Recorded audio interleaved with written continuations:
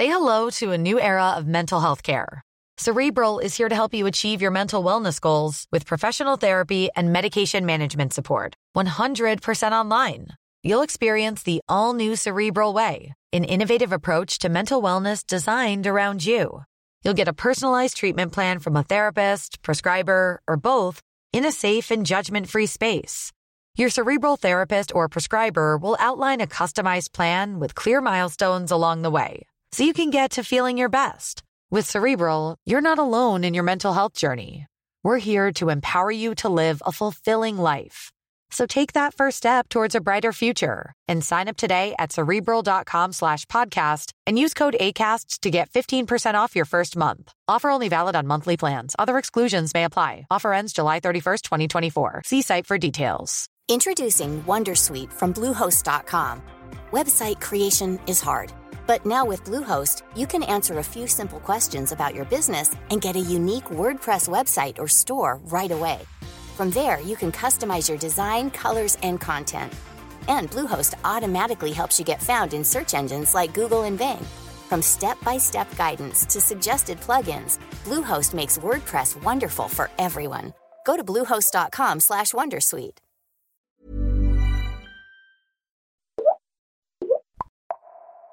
Vi befinner oss på Karolinska institutet i Huddinge och jag sitter här med Carolina Sörman. Du är doktorand i klinisk neurovetenskap. Du studerar människor med psykopati, psykopater. Du är neurobiolog men bedriver psykologisk forskning. Carolina Sörman, kan man se på en människas hjärna om han eller hon är psykopat? Ja, alltså det finns inget enskilt test, något neurobiologiskt test man kan utföra som gör att man kan uttala sig om någon är psykopat eller inte är psykopat. Och det finns ingen enskild markör i hjärnan. Men däremot under de senaste 10 åren så har det skett ett väldigt stort uppsving i neurobiologiska studier. Och man har tittat på kriminella psykopater utifrån med olika hjärnabildningstekniker. Och då tittat på både deras funktion och struktur i hjärnan. Och då har man sett i de studierna både en avvikande struktur i vissa delar av hjärnan men även en avvikande funktion i vissa delar av hjärnan. Exempelvis en del i hjärnan som heter amygdala som är del av känslo- och minnescentrum i hjärnan. Där har man sett en annorlunda aktivering men även struktur hos kriminella psykopater. Och amygdala är en del i hjärnan som reagerar när man till exempel ser bilder på rädda ansikten. Och där har man då sett att personer med psykopati inte reagerar på samma sätt på de här bilderna. Och det kan ha att göra med liksom deras brist på empati, vilket är ett av grundegenskaperna i psykopati. Brist på empati säger du. Vi kanske ska reda ut det här först och främst. Vad är egentligen en psykopat? En psykopat är en person som har en rad olika personlighetsdrag. Man brukar prata om 3 komponenter i psykopati. Den ena komponenten är den här känslomässiga komponenten. Och där tänker man sig att psykopater har en känslomässig störning, en inneboende känslomässig störning som gör att de har brist på empati, brist på ånger, svårt att leva sig in i andra människors känslor, svårt att knyta an till andra människor och också ett väldigt flackt inre känsloliv. Den andra komponenten är den här mellanmänskliga komponenten, det vill säga hur man beter sig mot andra människor. Och där är psykopater väldigt dominanta och självupphöjande och manipulativa. Men de har även en så att säga ytlig charmighet som gör att de kan dra till sig människor, åtminstone initiellt. Och den tredje komponenten är en beteendekomponent och där utmärker sig psykopater med att de är impulsiva och ansvarslösa. De har ett antisocialt beteende och det kan leda till kriminellt beteende eller även våldsbeteende då i vissa sammanhang. Du skiljer på kriminella respektive icke-kriminella psykopater. Var i samhället hittar man icke-kriminella psykopater? Man pratar inom forskningen om det som man kallar för successful psychopaths. Alltså så att säga framgångsrika psykopater på svenska. Och där tänker man sig att psykopatiska drag finns i normalbefolkningen till varierande grad. Och det kan vara så att man har ganska mycket psykopatiska drag men att man inte är kriminell. Och då kan det vara så att i vissa sammanhang så kan de här dragen vara fördelaktiga. Exempelvis så har en ganska nyligen utkommen studie som gjordes för några år sedan där man undersökte psykopatiska drag hos personer som har rekryterats för att bli managers och chefer på stora företag. Och då undersökte man just deras psykopatiska drag och kom fram till att de här dragen var fördelaktiga på vissa sätt för att de här personerna var ganska framgångsrika och kreativa i sina projekt. Men de ansågs också vara dåliga så att säga team players. Alltså de var dåliga i grupparbeten och de körde över andra människor. Så att visst finns det så att säga, personer med psykopatiska drag som inte nödvändigtvis är kriminella. Men det ligger ändå i sakens natur med de här psykopatiska dragen att man ofta blir ganska hänsynslös och skapar problem runt omkring sig och i de relationer man har med andra människor. Måste man vara psykolog eller psykiater för att avgöra om någon är psykopat? Eller är det någonting som jag som lekman kan avgöra också? Ja, alltså i den kliniska vardagen så är det ju definitivt psykiatriker och psykologer och personer som jobbar inom rättspsykiatrin som utför psykopatibedömningar på uppdraget av domstol. Och de här psykopatibedömningarna är ofta del av riskbedömningar då som man gör. Så att i den kliniska vardagen så är det ju kliniker som utför dem.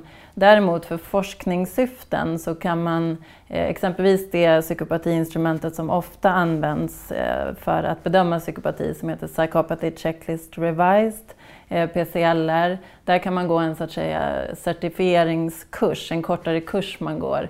Där man får lära sig om psykopati och om det här bedömningsinstrumentet. Så att när man har genomgått den kursen så kan man använda det instrumentet för att skatta psykopatiska drag i forskningssyfte.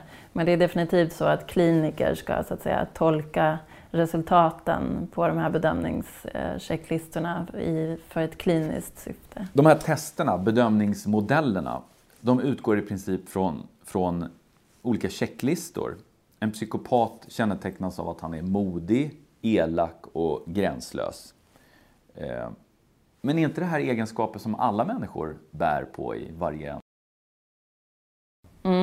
Nej, men som sagt så tänker man sig nu för tiden då, de flesta forskare är så att säga ensamma om att psykopatiska drag är dimensionella och finns i normalbefolkningen i olika grad. Innan kanske man tänkte sig mer att man är psykopat eller man är inte psykopat, alltså mer en sån som man kallar dikotom uppdelning, att vara eller inte vara. Men nu tänker man sig som sagt att det finns liksom varierande grad av psykopatiska drag i normalbefolkningen. Så att på så sätt så är det ju absolut så att gemene man så att säga kan känna igen sig i de här dragen och att man kan ha lite av vissa drag.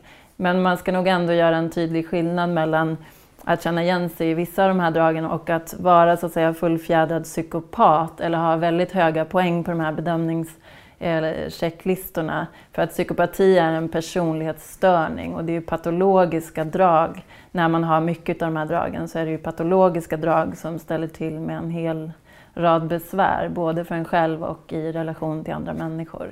Så att där går ändå en tydlig skiljelinje. Psykopati som personlighetsstörning, är den progressiv? Alltså blir den värre och värre ju äldre psykopaten blir?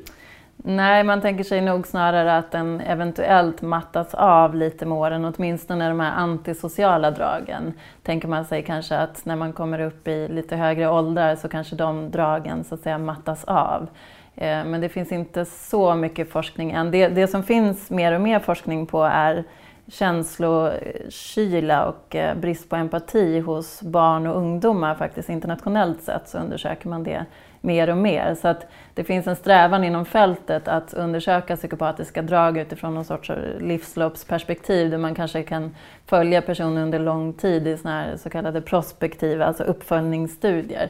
Men det har inte utförts så många sådana hittills, utan man har ju mestadels tittat på kriminella män mellan 18 och 40 år, någonting sånt, på olika institutioner. Och så tittar man separat på barn och ungdomar. Så att man skulle behöva utföra sådana studier där man följer upp samma personer under längre tidsintervall.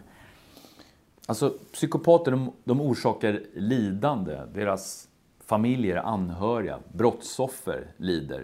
Men hur mår psykopaterna själva? Lider de av sin personlighetsstörning?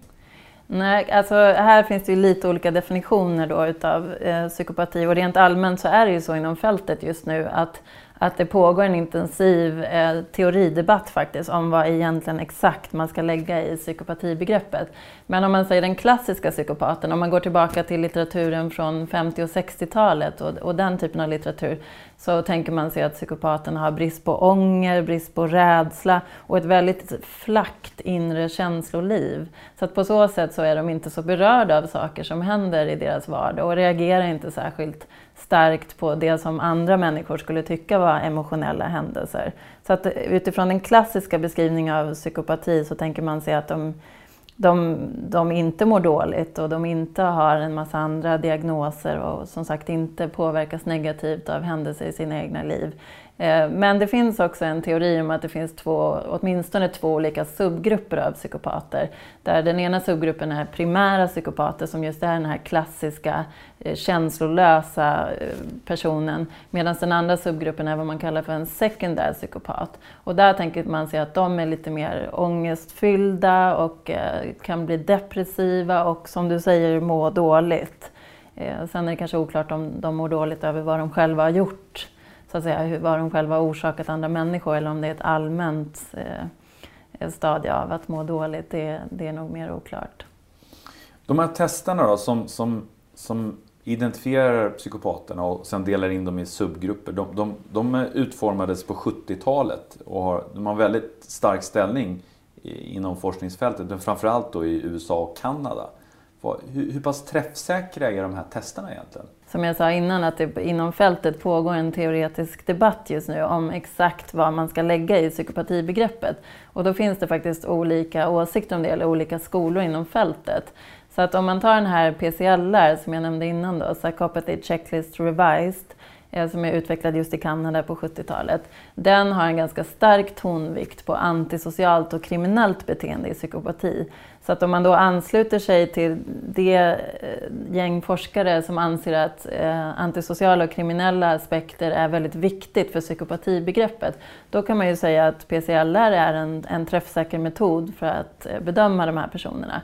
Men inom fältet under de senaste åren så har det även utvecklats en del nya modeller och bedömningsinstrument. Och de modellerna fokuserar mer på så att säga anpassningsbara drag i psykopati. Alltså att man är socialt dominant och just det här att man saknar ånger och att man kan återhämta sig väldigt lätt från stressiga händelser och så vidare. Så att i de modellerna så har man liksom byggt in de personlighetsdragen mer. Så att om man då anser att psykopati just karaktäriseras av även mer anpassningsbara drag, då är ju de modellerna mer träffsäkra. Så att det hela liksom kokar ner till den här konceptuella debatten och exakt vad man lägger i psykopatibegreppet.